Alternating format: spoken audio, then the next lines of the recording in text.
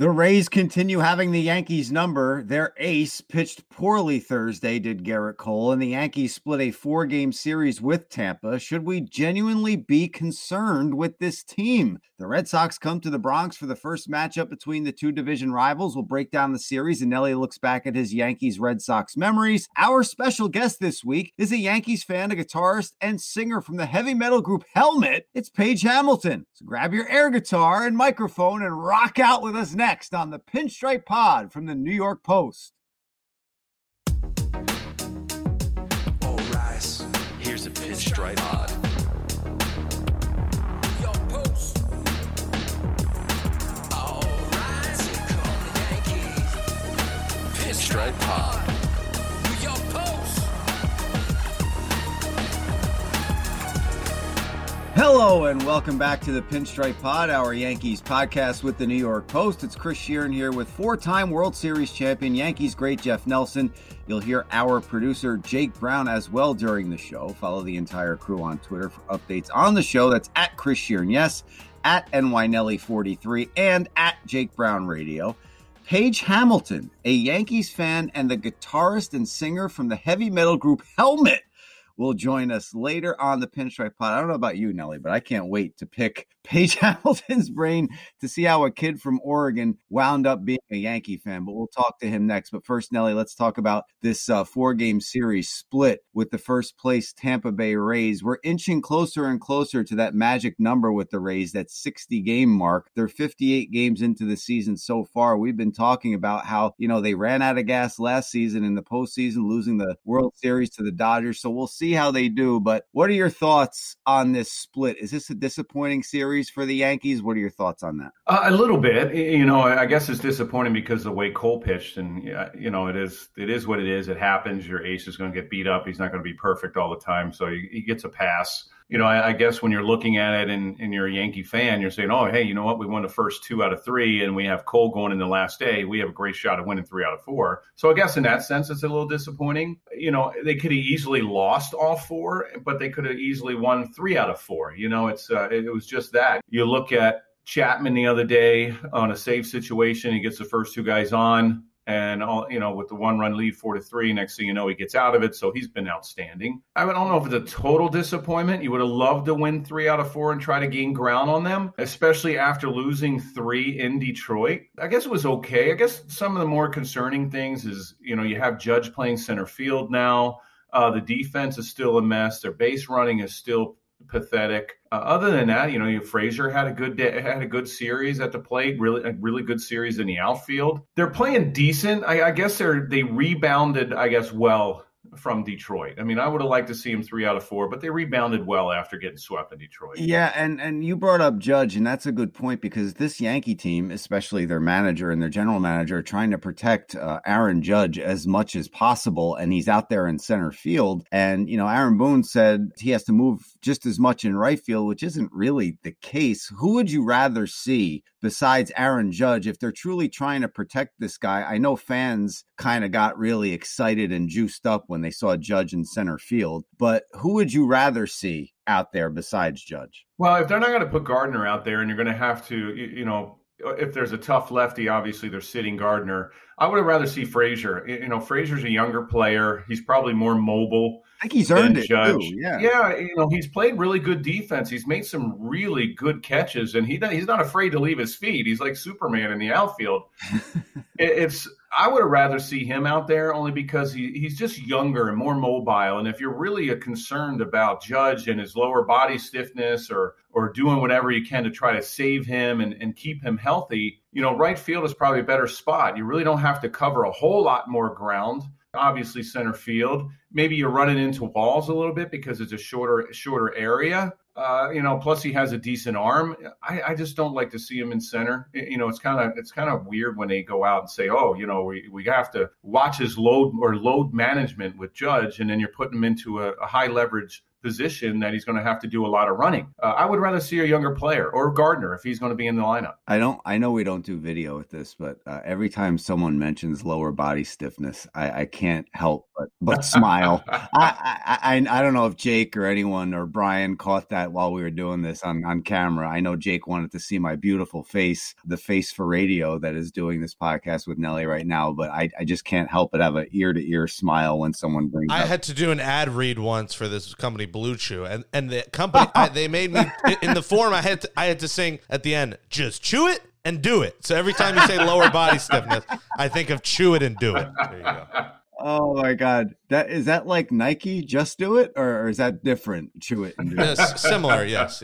Lots of stiffness, sports stiffness and other things. They kind of all intertwine. Anyway, let's get back to baseball before I completely lose it here. Well, that's baseball, Susan. Yeah, that's baseball, Susan. But we talked about Frazier. That's a positive thing. I mean, the bat is starting to come around too. I think he's hitting like .313 over his last 7 or 8 games. So if his bat starts to come around, that'll wake the Yankees offense up a little bit. And Jeff, we talked about this all season long. These guys, usually you have a couple guys that could hide guys that are struggling, but when the Yankees struggle, it's the entire lineup. That's what's been the problem so far this season. The pitching that we thought was going to be the problem isn't the problem. It's been the lineup throughout, the first part of this season. Yeah, you're right. And even with in the Rays series, it wasn't like they were blowing out teams. They're not scoring a ton of runs. I guess another concern is Stanton's all of a sudden become an every other day player. I don't get that. Is there something more going wrong? Is there something that he's playing through that they're trying to keep him healthy? Still hurt, right? Yeah. Here's a guy, he's DHing. They thought about putting a glove in his hand, and I don't think that's a great idea. You're playing one of your top players and power hitters, which he's looked awful at the plate. So if you're playing him every other day, there's no way he's going to be able to get into a rhythm and get in any kind of at bats and try to get back to. Will he carry the team? Or he'll probably do it a couple more times and carry the team for a couple weeks like he did before he got hurt. Didn't you think it was weird that he didn't have a rehab assignment before he came back in that Detroit series? It seems like maybe they're afraid that he's going to get hurt on his rehab and he's never going to come back, so they had to do it for the media. I don't know. That's a fair point too. And something that still scares me. I know Aaron Boone said that Corey Kluber is going to start a flat ground program in the coming days, and he thinks it's a good sign. But getting second and third opinions on the dye MRI, and the fact that it's his throwing shoulder, and he only threw 1 inning last year because of another separate issue in that same throwing shoulder last year. I don't want to be sorry, Jeff. I don't want to be a negative Nelly, but you can't help but be that when you have one of your starters who you gave $11 million to, who you wanted to factor in as you wanted to hook him up with Garrett Cole as your 1-2 punch in the postseason. And you haven't really seen, I know Luis Severino is starting a program as well. He might be actually starting a rehab assignment to come back to the big club. But how many eggs can you put in Luis Severino's basket when you haven't really seen him consistently do anything on the mound? And tipping your cap after 4 innings in a postseason game isn't really what I want to see from Luis Severino. I got to see more. So Kluber's shoulder scares the hell out of me more than it's scaring the Yankees right now. Yeah, I agree. You wonder if, Kluber, anybody that has shoulder problems, it's very tough to come back from. And, him getting a third and fourth opinion, like you said, it is concerning. Maybe he is one of those players right now that's saying, you know what, this is probably my last shot. I'm not going to have surgery on it. If I have surgery, then my baseball career is over. You signed me to the contract. Let me, rest a little bit. He was supposed to be shut down for a month, and let me try to get it going again and see what happens. He's going to do rehab assignments. And from there, though, obviously the Yankees will judge where he is as far as coming back to the big leagues or being able to pitch again. Maybe that's what he's thinking. It's probably the best case scenario, because if he winds up having surgery or he's out the rest of the year, then I think his career is probably over. He was pitching really well, and, all of a sudden this happens. Like I said, he might be saying, you know what, I'm just going to roll the dice. He said, because if I do have surgery, I'm done. With Severino, you're not going to see him till after the All-Star break anyway. He's going to have to build up his arm strength, build up some innings. There's no sense of bringing him to the big leagues and only pitching him 4 innings. We saw that in the beginning of the year when they had Taillon and also Kluber going 75 to 80 pitches. You're killing your bullpen. And that time of year, your bullpen does not need to be killed, because then all of a sudden you're going into the playoff stretch run. You're hitting the dog days of August. and you don't need somebody coming up giving you 75 pitches. He's got to come to the big leagues, at least being able to throw 95 to 100 pitches, and let's see how he does. And that's probably not until after the All-Star break. What they have now, it's okay. And, with Severino, I think a lot of pressure will be taken off of him because you do have an ace. Remember, Severino was probably the ace. I know you had Tanaka, but Severino was probably that guy. Maybe it was just too much pressure for him. Well, right now the ace is the bullpen. They're the ones that they're the ones that got those wins locked down for the Yankees in the Rays series. And, the Yankees have their work cut out for them if they're going to hit the record. I know our buddy Ken Davidoff has his records every year that he does for the Yankees and the Mets, and we see those tweets all the time. And he predicted 97 wins for the Yankees. I predicted 100, for crying out loud. So they have to go, let me do some quick math here. They have to go 69 and 36. Well, the thing of it is okay, they're going to have the Red Sox this weekend, and this is the first time that the Yankees have played the Red Sox, so they're going to see them, I think, at least 2 series every single month now going forward. And you're going to have the Blue Jays. So, the American League East has all of a sudden become what I thought was going to be maybe one of the weakest, has become one of the strongest. Yes. Yeah. Do you guys think the Red Sox and the Rays, obviously the Rays look legit, but do you think the Red Sox are going to keep this up? We see teams have good stretches and then they fall as we look ahead to the series this weekend. What do you think the Red Sox do the rest of the way? I think getting Chris Sale back and Cora back as manager, I don't think they fall off. Nelly, what do you think? I don't think so either. I think they wind up adding. I didn't think they were going to be this good. I thought, okay, maybe they're going to be a 3rd or 4th place team. But watching them, I saw them against the Marlins series, and it was in a rainstorm all weekend. Last weekend, it was very impressive. Their lineup is really good. You have Bogarts is having an MVP type season. JD Martinez, Devers is just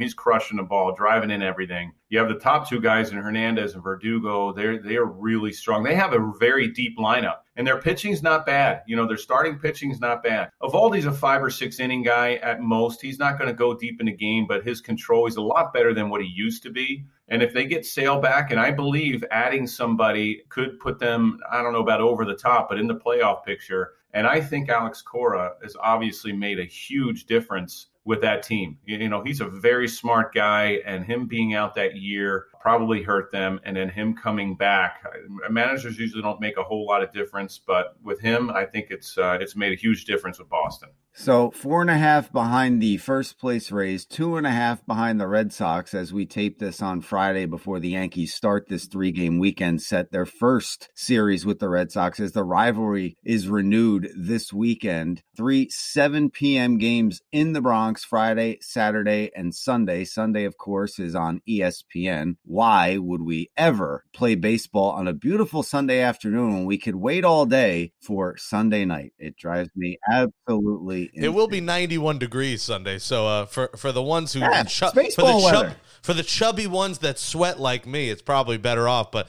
I agree. I think it should be a 1 p.m. game. Sunday, my God, it's one thing that the Yankees, you look and always teams want to add pitching. I mean, we're in the beginning of June. I mean, we did make I think we got David Justice in June. I don't remember when we got him in June. It might have been in the beginning. So teams do make trades this early. You're always thinking, okay, hey, always need a starting pitcher to get you over the top because starters are going to win. I think the Yankees have to address their outfield. I mean, you're putting Andujar out there. You're putting Judge in center. Yeah, Gardner's not an everyday guy. Patchwork, yes. It's you have zero in the minor leagues unless you call up Florial or whatever. You have to address that position. Yeah, absolutely. And if the Yankees don't, there's going to be some down days ahead. The pitching to me, Nelly, and you're a former reliever, you could speak to this better than I can, obviously, but you keep relying on your bullpen as heavily as the Yankees are relying on their bullpen. And let's face it, they have to, especially with Kluber out. I mean, they're piecemealing games together with the bullpen. The Scranton shuttle must be running out of gas because it's being used so much. But talk about the Rays through 60 games and how they got gassed in the playoffs last year. It might be the same thing for this Yankee team. It could, but it's all up and down baseball, though, as far as starters. So it's not just the Yankees that are that are going to have concerns. But that's with a the bullpen. trend. That's a trend. And we it's- talked about this with Yeah. Mike Stanton. That's a trend that has to change. Yeah, it has to. It has to. I'm seeing. There was an instance. I had a Marlin game the other day, and they had a starter that was basically dealing. He had 90 pitches in the fourth inning, and they took him out. And he was winning the game. They wound up losing against the Blue Jays in the ninth inning. 90 pitches. I mean, you got to be able in the fourth inning. It's a lot. He struck out 9. Yeah, exactly. He struck out 9. But at the same time, 90 pitches, you got to be able to go 15 more. Give me 15 more to try to get the W. You're blowing. I mean, bullpens are getting 12 to 15 outs every single night, and the Yankees are part of that. Every once in a while, they get guys. They'll have that good stretch where starters were going deep into the game and kind of eliminated it. It's just analytics are killing baseball. And I think Coney's perfect game. He threw 88 pitches against the Expos, and because guys finished off. I mean, you got ahead and you didn't waste pitches. You weren't going. If you got 0-2, 1-2, you're not going to 3-2. They're and plus more balls were being put in play. Now I've never seen so many high strikeouts in my life. Guys swinging at pitches, letter high and above. I don't get it. I can't get enamored with Garrett Cole. I mean, I want to be wowed by his strikeout totals through his first whatever starts of the season, but I can't because the whole league is striking out. I can't get excited. It used to be a show me pitch when we played because there was a lot more players and a lot more hitters that put the ball in play. And even when you were 0-2, some guys you still felt uncomfortable with. You had to make a good pitch to get them out. A high strike or something above the letters was always a show me pitch. I mean, you knew guys weren't going to swing at it, but it was something that, okay, this is what I'm going to use to set up my next pitch. And now guys are living upstairs with the 95 and even 92, and they're swinging right through it. And I'm like, what do you guys, you see the ball, you see the high pitch better than any other pitch, and you're swinging right through it. Could I go back to a callback that Jake called me out on after the first spring training game when Gary Sanchez didn't catch up to a 91-mile-an-hour fastball? Yeah. I mean, but that was just a sign of things to come. Granted, it's not just Gary, it's league-wide. But it was something I picked up on in the first spring training game, like, wow, 91? And he swung through it like it was 99 for crying out loud. But before we get to our guest, Paige Hamilton of the heavy metal band Helmet, who's a Yankee fan, by the way. We'll talk to him in just a sec. Nelly, I have to ask you if you have any big-time memories from your rivalry with the Red Sox when you played with the Yankees. It was probably built up more for the media. The media did it to try to get the fans involved. We always do. You're right. Yeah, and it's as far as us, it was just another team. But again, it was one of those teams. There was 3 teams that Mr. Steinbrenner, when he was around, you had to beat. You had to beat the Mets if you had to enter, the Subway Series. You had to beat the Rays because he lived down there, and then you had to beat the Red Sox. I know you had to beat everybody else, but those 3 teams, it was must wins. But we had, watching Clemens and watching Pedro Martinez go at it, and I think it was on a Sunday night. That was an incredible game. We had times in the bullpen in 2003. When Pedro Martinez threw Don Zimmer down, and we had a brawl in the bullpen. There was I think it might have been in the playoffs in 2003 that it was either 2003 or maybe 2000, one of those years that we played the Red Sox, that we had to come off the field because all of a sudden the Red Sox fans were throwing water bottles on the field. And I think it happened at Yankee Stadium, and all of a sudden we go back to Boston, and then it happened again, and we were all in that little tiny dugout in Boston. It was just it was great rivals. You always wanted to beat them. They always had great teams. And, luckily, and I wasn't there when they started winning. I was gone after 2004 when the Red Sox came back and started winning the World Series. But, we would go to Boston. We would actually have half Yankee fans, half Red Sox fans, because all the NYPD and NYFD on their off days, they would go up and they would drive up and they would be in the stands and they would be rooting for the Yankees. So we would have half Yankee fans, and then we would see them out at nighttime. We would go out, and next thing you know, all the NYPD and the fire department, they were all out at the same bars we were. So we were, it was fun. They're like, oh yeah, did you see that brawl? That was us. But it was great because you had great followers, and it was always a fun series. Could I just ask you a question? That Zimmer game where he got thrown down by Pedro Martinez, did you all see that happen when you were in the bullpen, or was your view blocked? How did that all come about? Yeah, it was one of those with I think it was Kareem Garcia when Pedro threw up and in, and all of a sudden, he had Posada pointing at his head, and who is Kareem Garcia as Pedro? Yeah, exactly. And no, we were blocked off, so we didn't see anything until we saw it on TV. And you had Don Zimmer, a little bowling ball running after him. Yeah, but if you all did see that, we're crushing Pedro. Yeah. That's what I figured. I would figure you guys would have been out of the Which pen. I'm surprised they didn't anyway. They must have had tons of players around Pedro and pulling him away, because if anybody else would have seen that, I'm surprised that they didn't go after him. Mess with Nelly, get your ass beat. He's taller, he's bigger, he's stronger, and he drinks a lot more beer than you do. Exactly.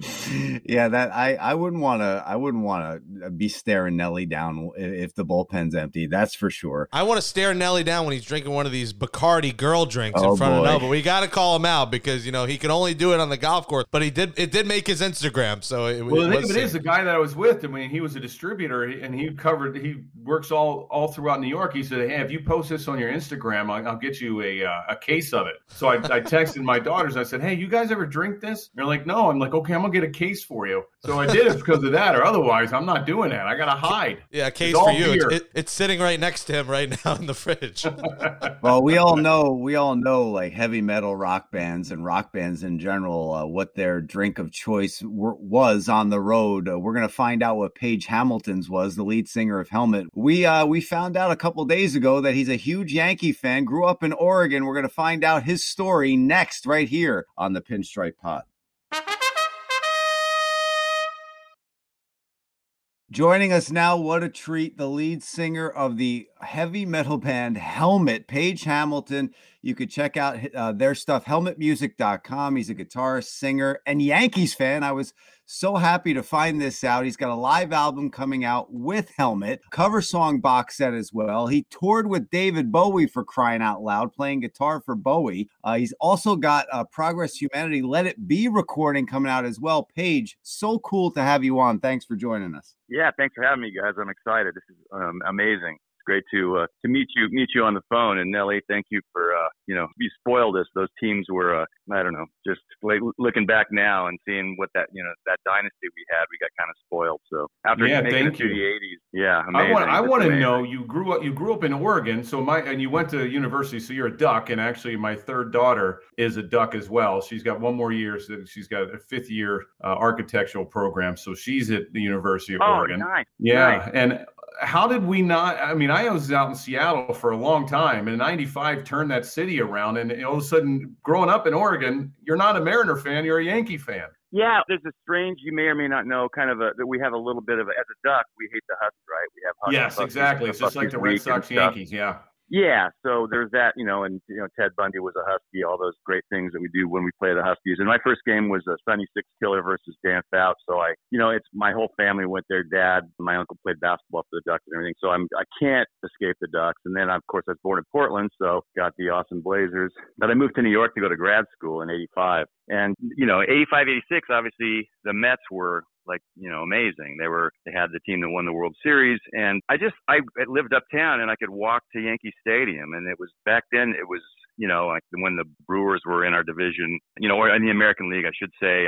Yeah, they only had two divisions. I could go to a game, walk down behind home plate, and have a beer and smoke a cigar, and it was just a great escape from the heat of this, city in the summertime, and I just fell in love with it. And my first game was actually against the Sox, Clemens versus Tommy John. Wow. And, we were down 9-0, and Winnie hit a 3-run bomb kind of right center, and the place went crazy. And we came back and won in extras, and it was incredible. And Willie Randolph, Mattingly, who I have a little shrine to, and we hit Pags, Robbie Kelly, Cerrone. It was just a really cool team, and I just fell in love with it. I grew up a Willie Mays fan, so in Medford, Oregon, my hometown, there was a Giants farm team. So I liked the Giants as a kid, but you're a kid and you kind of waver, you go back and forth. And the years when Reggie hit those homers, I was like, yeah, these Yankees are pretty cool. So it just, unfortunately, I became an addict. And yeah. The team does that to you. And I have to ask you this, because I grew up in New Jersey. I grew up a Yankee fan from, the time I pretty much when I was an embryo, they did an ultrasound and there was an interlocking NY on my head. So guilty is charged here. So I feel you for sure and how special this team and this franchise is. When I walked, my grandfather, God rest him, he took me to my first game when I was 4 or 5 years old. I can't really remember how old I was, but when I walked through the tunnel the first time, and I had a black and white TV at my house, so you never really saw the grass. So when you walk out the first time and you see that green grass, what was your feeling, Paige, when you walked out and you saw that stadium for the first time live in living color? Because my reaction was like, oh my God, I just walked through the pearly gates and I'm in heaven. Yeah, it's the same. And I you know, to be honest with you, even though, you know, with the new stadium and stuff, it's a lot different. And I had my manager and I had tickets in the 90s, season tickets. So I went to many, many games, and just, I always had that feeling of this, I don't know, it's kind of escape. And you walk in and just seeing the grass and the smells and the sounds of the stadium and Freddie banging the can thing. And it was just an incredible sports experience. And it's weird, like growing up on the West Coast, it's a little, I don't know, sports. I went 1 year when we played the O's, we had a doubleheader against the O's in '96. And I was at the game, went both games, and it was just incredible, like this intense, because we were battling for the division, and flew out, and you know, my label got me tickets to go see the Niners. So I went to the Niner game, and it was this completely different atmosphere, and you know, just so intense at Yankee Stadium. And in Candlestick, it was kind of like, oh, we got a touchdown, yay! You know, where's the sushi? And I just was kind of like this, you know, I don't know. There's something about sports in New York, and I think, you know, look, I as I said, I grew up on the West Coast, but I play intense music, and I moved to New York for, you know, for the music and for the culture and just for, you know, whatever. And I feel like kind of right now, like, not to get all uppity or whatever, but do these guys understand how important it is to us? Do they understand the tradition of, I don't know, you know, the locking in, you know, interlocking NY, being a Yankee?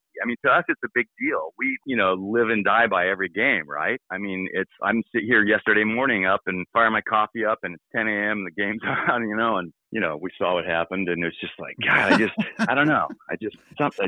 Come on, man. Like, I felt like Nelly's team, those teams, nobody ever gave up an at bat, right? Ever. Like, if we could be down, and Paul O'Neill, like that in '97, right?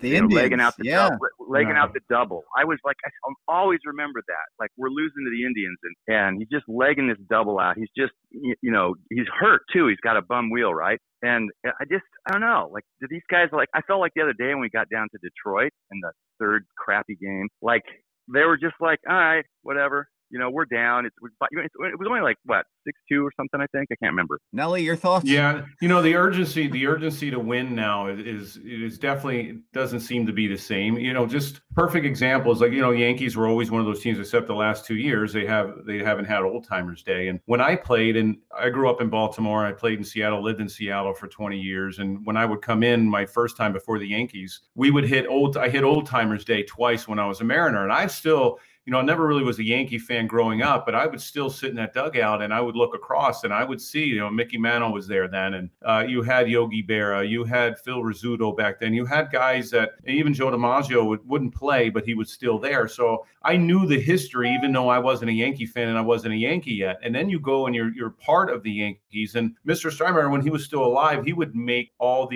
have all the old timers during Old Timers Day. We would all dress in the same locker room. So we would be sharing lockers with Goose and Sparky Lyle and, you know, Willie Randolph and Chambliss, and all these guys would be in there. And just to hear their stories and to hear what they said, I mean, it really did rub off, because that's what he wanted to happen. But now at the new stadium, we don't even see the current players. The only guys that really ever came out, when he was still playing, when we came in, you would see Rivera if he was still playing. And then CC Sabathia is a big historian. He would love to come out. Everybody else, I mean, Nick Swisher, but you would have, 4 guys out of 25, and that's all. I mean, nobody else would ever come in, and we were never allowed in their locker room. It was like, oh no, you guys your time is done, your time is past. Not that we wanted to go in, but at the same time, it's just a history. They forget about it. They just don't know what happened before them.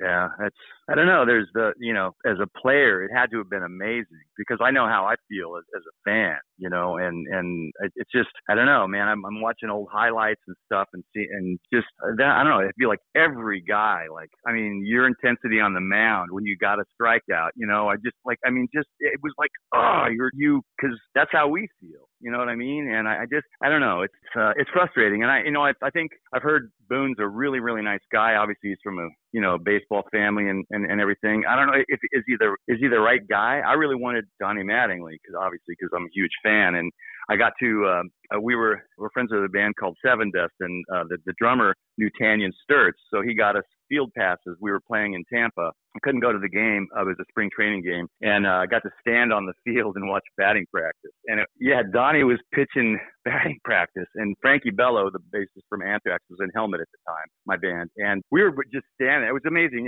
Jeter and A-Rod and Giambi and everybody just seeing these guys hit, but we were like, oh my God, Donnie. And Donnie looks at us and it walks past us into the dugout and sees us just like grinning, two like little kids. And he goes, hey, he just goes, hey guys. We're just like, it was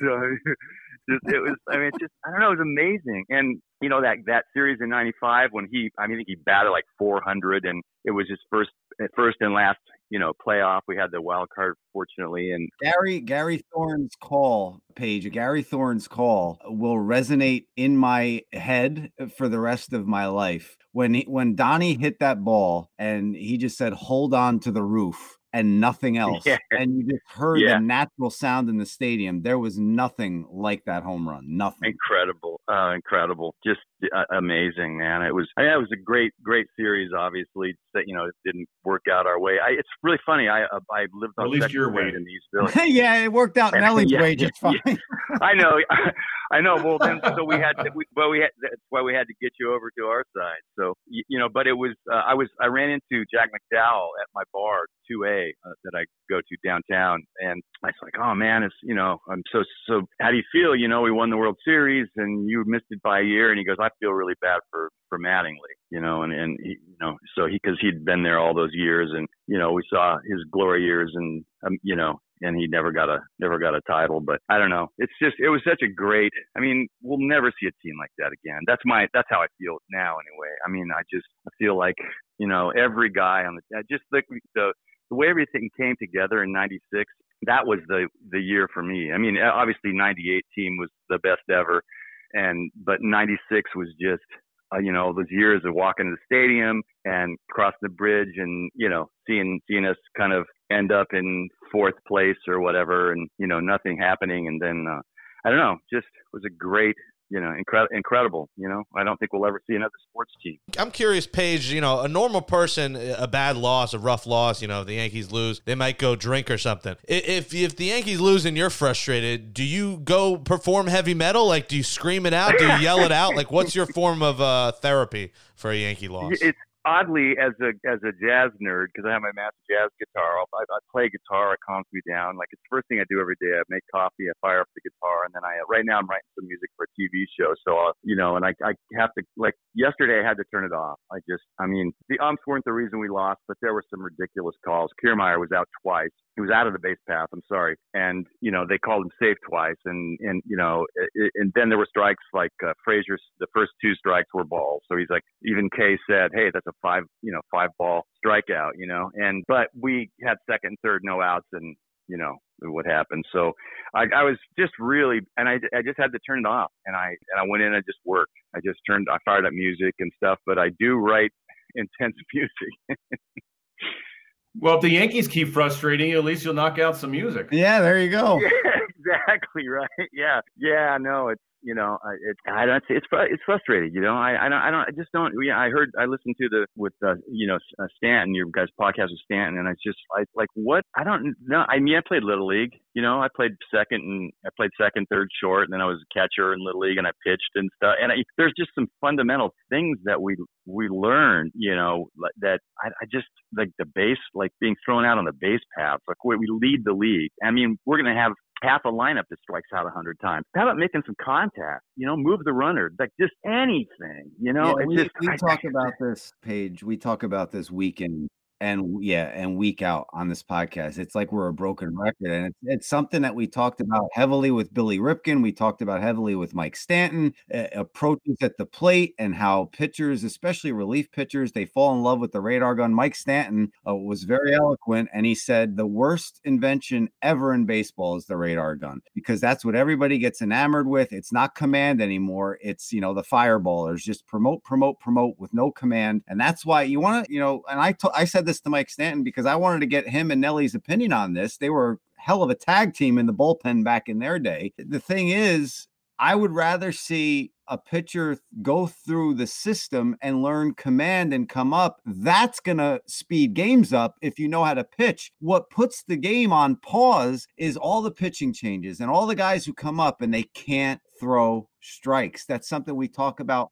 all the freaking time on this show. So it's great that you brought that up. I want to go back and I want to get yours and Nelly's thoughts on this too. But something you said earlier about Aaron Boone, is he the guy? I think he is the guy. I think he's fine as a manager. But here's it's the concepts, it's the analytics that I think are ruining. When Gleyber Torres first burst onto the scene, when Gary Sanchez first burst onto the scene, when most of these guys, Aaron Hicks, they were taking the ball all over the field. They were. And then it was all about the short porch. It was all about launch angle. And you're seeing these guys. I make it a point, after we talk to Billy Ripken and after we talk to Mike Stanton, I make it a point to see approaches on 2 strikes. These guys they're not choking up on the bat. They're not shortening their swing.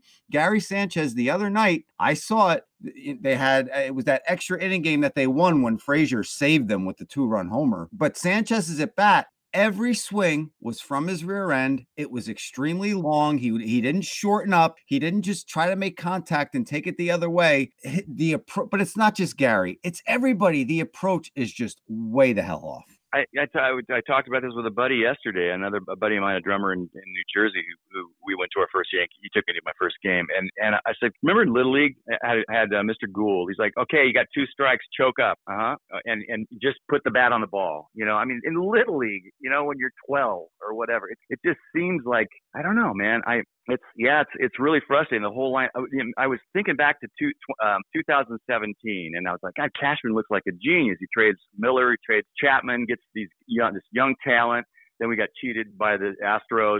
I mean, that team, Gardy's at bat like that, with however 12 pitches or whatever the hell it was. Incredible. I'm like, God, we have life. There is life in the Bronx. This is going to happen. And no offense to this guy. He's a great talent, whatever, but I didn't understand getting Stanton, an MVP who strikes out 100 times. He hits the ball really, really hard, really, really far for a week or 10 days. And, he was amazing in that playoffs against Tampa for a minute. And I feel like, is that the approach? Did that become our approach? I don't know. I mean, I'm not there. I mean, the analytics you're talking about, I'm just thinking, Joe Torre, or I remember back to Dallas Green or Billy. Like if somebody, I heard the thing with Kiermaier got an eyelash, and if somebody come in Billy Martin's office and said, I got an eyelash, I can't play today. And like, why are guys injured? Like again, what is it? Too much weightlifting? Is it not enough baseball activity? I don't know.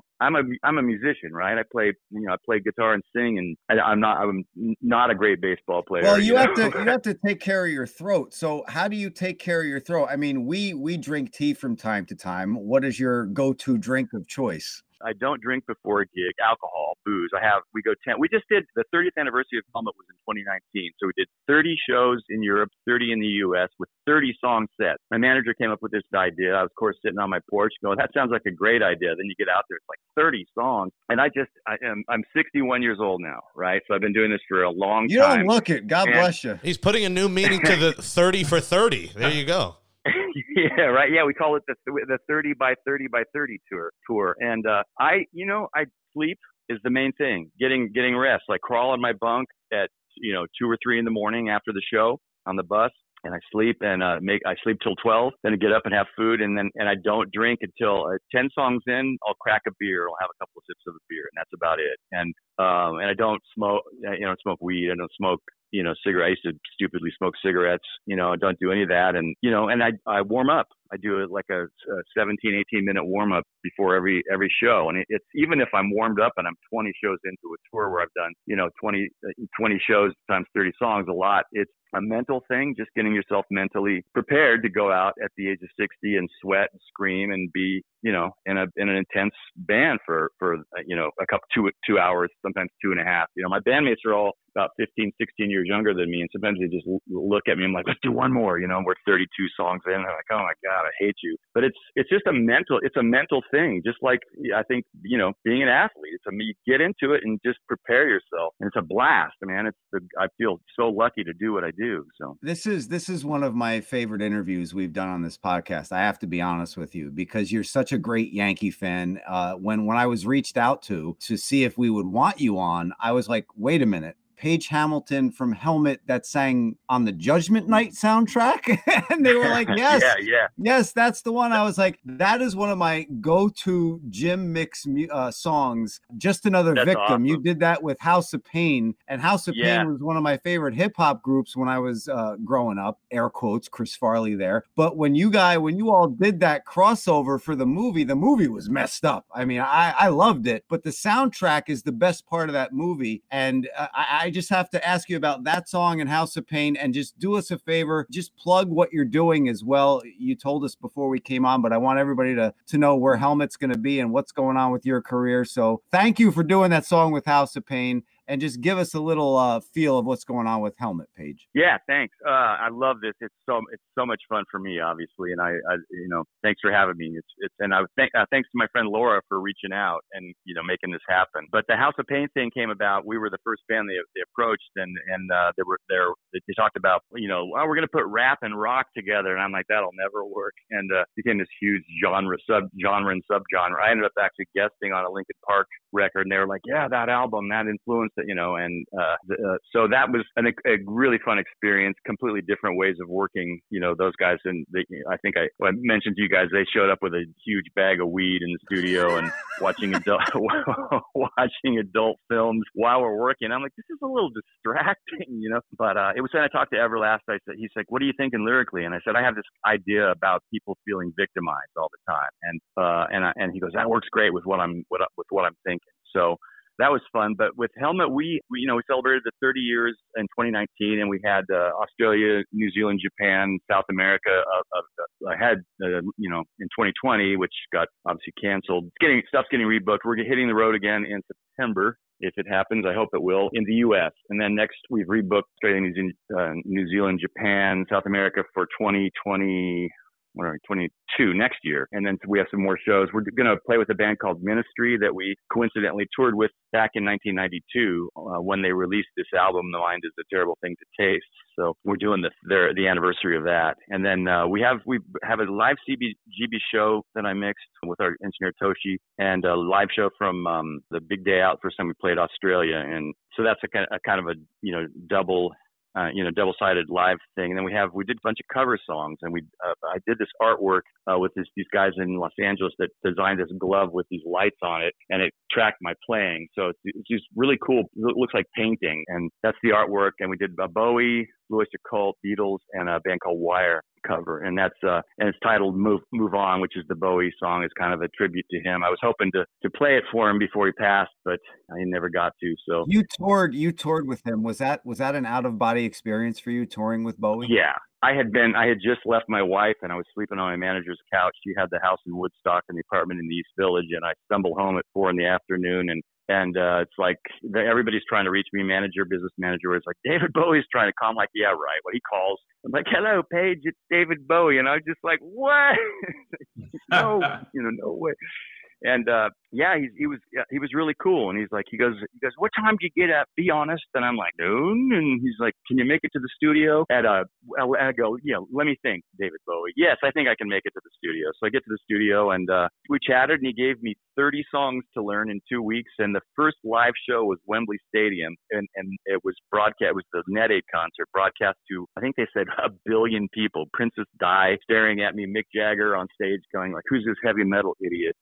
And it was amazing, absolutely amazing. And we were, as I said to you guys, the 99 World Series was happening, Sterling Campbell, the drummer, and I are both Yankee fans. Our rooms were adjacent. I could hear him screaming in his room that great series against the Braves. And it was, so we were up in the middle of the night, and Bowie's like, like, you guys are tired. And I go, World Series? He's like, Yankees are my team. And I'm like, yeah, right. He's like, name a player. But it was absolutely incredible. I mean, I learned so much, and he would look over to me. He'd be smoking a cigarette. He smoked a lot, and he'd go, advice. I can't do his accent. It's going to be terrible English accent, but advice for budding young songwriters. And he stares at me, and he's like, I nicked half my tunes from Danny Kaye, the Inchworm. And I'm like, Inchworm? What? Okay, yep, yes, yes, Mr. Bowie, but take your advice. But yeah, it was amazing. When are you in New York or Florida? I meet up with you. My godson turns 10 July 26th, so I think I'm going to fly out. That's the plan. It depends on what happens with this TV show, and I would love that. I would love to meet him. Are you playing at all in any of these states in New York? Are you going to play again in New York? Not till we're playing New York in, I believe it's part of this ministry tour, September, October. I can't remember the first dates. We start with like a festival in Kentucky, and then go from there, the Louder Than Life festival. And so I can't wait to get on stage. I can't wait to play. I'm just itching. Obviously, it's when none of us thought this would last this long. So yeah, really excited. But I'd love to hook up. That'd be amazing. Yeah. HelmetMusic.com, at Helmet Music on Facebook and Twitter. Paige Hamilton, thank you so much. We appreciate the time, and a great Yankee fan, by the way. This was tremendous. Thank you so much. Thank you, guys. So much fun. What an honor. It's awesome. Thank you, man.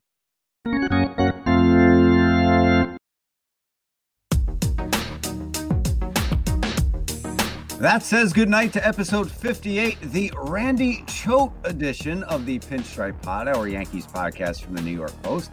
Thanks to Jake Brown and Brian Mungia for producing the show. Go into Apple Podcasts right now. Give us a 5-star rating. Write in a positive review. We do appreciate it. For Jeff Nelson, I'm Chris Sheeran. We're back Monday after the Yankees series with the Red Sox. Enjoy the series in your weekend, and thanks for listening to the pod, everybody. Until next time.